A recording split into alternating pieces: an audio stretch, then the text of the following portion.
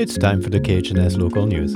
I'm Alan DePriminil. Today in the news, an increased risk of avalanche, and the moose numbers are in. Last week in the Upper Lynn Canal, there was evidence of a surprising warmth at altitude. The Haines Avalanche Center's weather stations registered temperatures of up to 40 degrees at mountaintop level. A 33-mile resident reportedly observed snow melting in the high country above his home and water cascading down the mountain when it was a cold 5 degrees on the valley floor. This is indicative of an inversion phenomenon, also called an overrun. We contacted Rick Fritsch, forecaster at NOAA's Juneau office, for comment. Most of southeast Alaska saw temperatures that were aloft, anywhere from 2,000 to 5,000 feet up into the atmosphere, much warmer than the surface temperatures. Cold, dry, Arctic air that came at us from the Yukon and from British Columbia settled down low and kept us very cold at the surface. Meanwhile, we had air coming in from the southwest at altitude that was significantly warmer than the surface. Frisch says the warm air layer likely extended from 2,500 to 5,000 feet, meaning last week one could have been comfortable up Mount Rybinski wearing only a sweater. These air layers are eventually mixed up by wind. He describes how drastic the differences can be between his workplace and downtown Juneau. We could be in the upper teens, maybe lower 20s, and no wind. And then 10 miles away, downtown Juneau, there's a lot of wind making all the air mix vertically.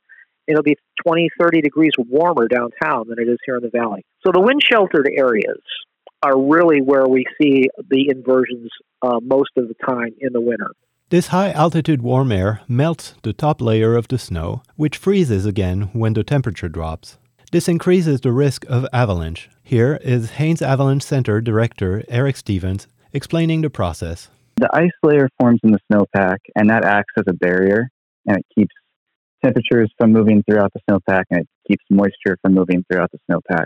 And it basically builds up energy right around that crust and causes crystals on either side of the crust to get weaker. And those form a weak layer over time, and then avalanches can fail on that weak layer. It isn't a rare phenomena, and the Avalanche Center keeps track of those ice-forming events and takes them into account in their risk assessment. So the inversion created a new crust this last weekend, but it's definitely not the only crust in the snowpack. And in fact, we've had other more significant warm-ups over the last month or two that have caused much more significant crusts even than the one this weekend. So we're much more worried currently about some crusts that are deeper down in the snowpack, back from November especially. Stevens warns of a particularly high risk of avalanches for at least the first part of the winter.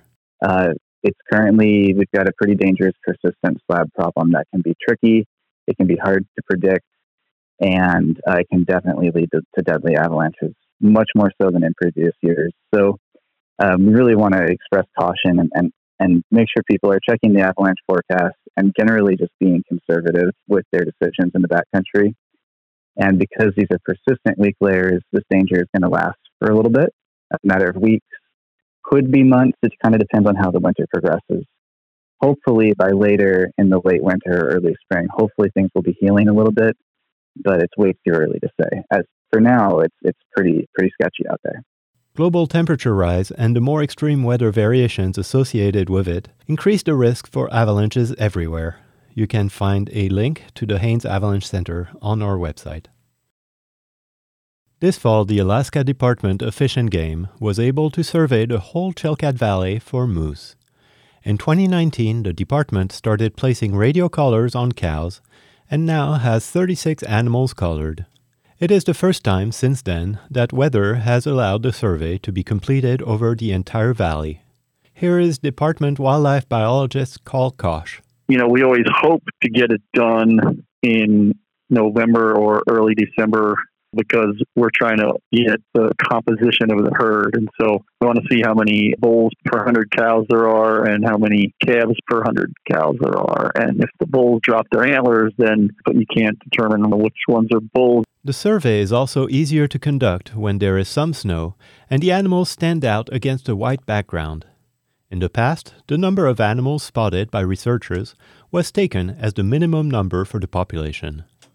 Comparing the number of moose observed with or without collars to the known number of collared animals has allowed biologists to make the most accurate estimate of the moose population since starting surveys in the 60s.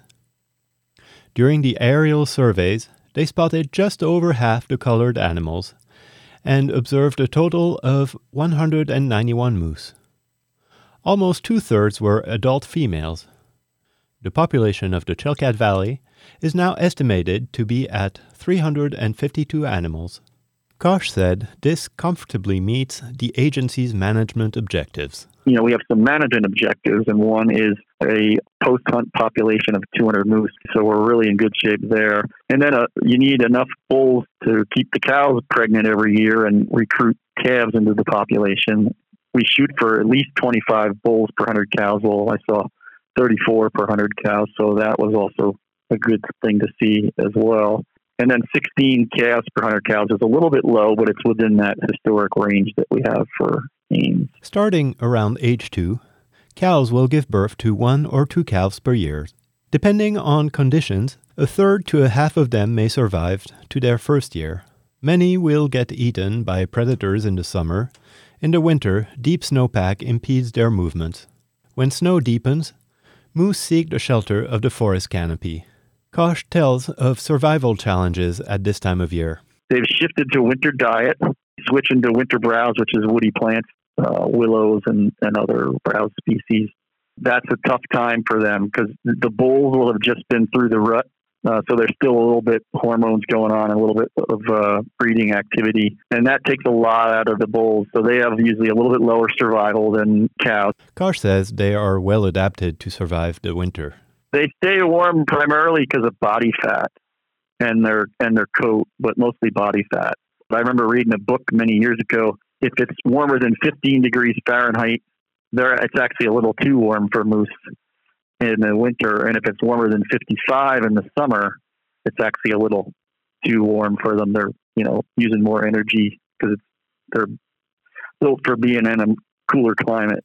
Moose stay active throughout the winter. They can be aggressive.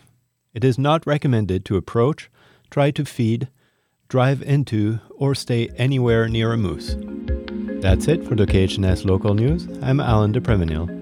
This is KHNS, Haines, Skagway, and Klukwan at 102.3 and translator K220BK, Skagway, Alaska at 91.9.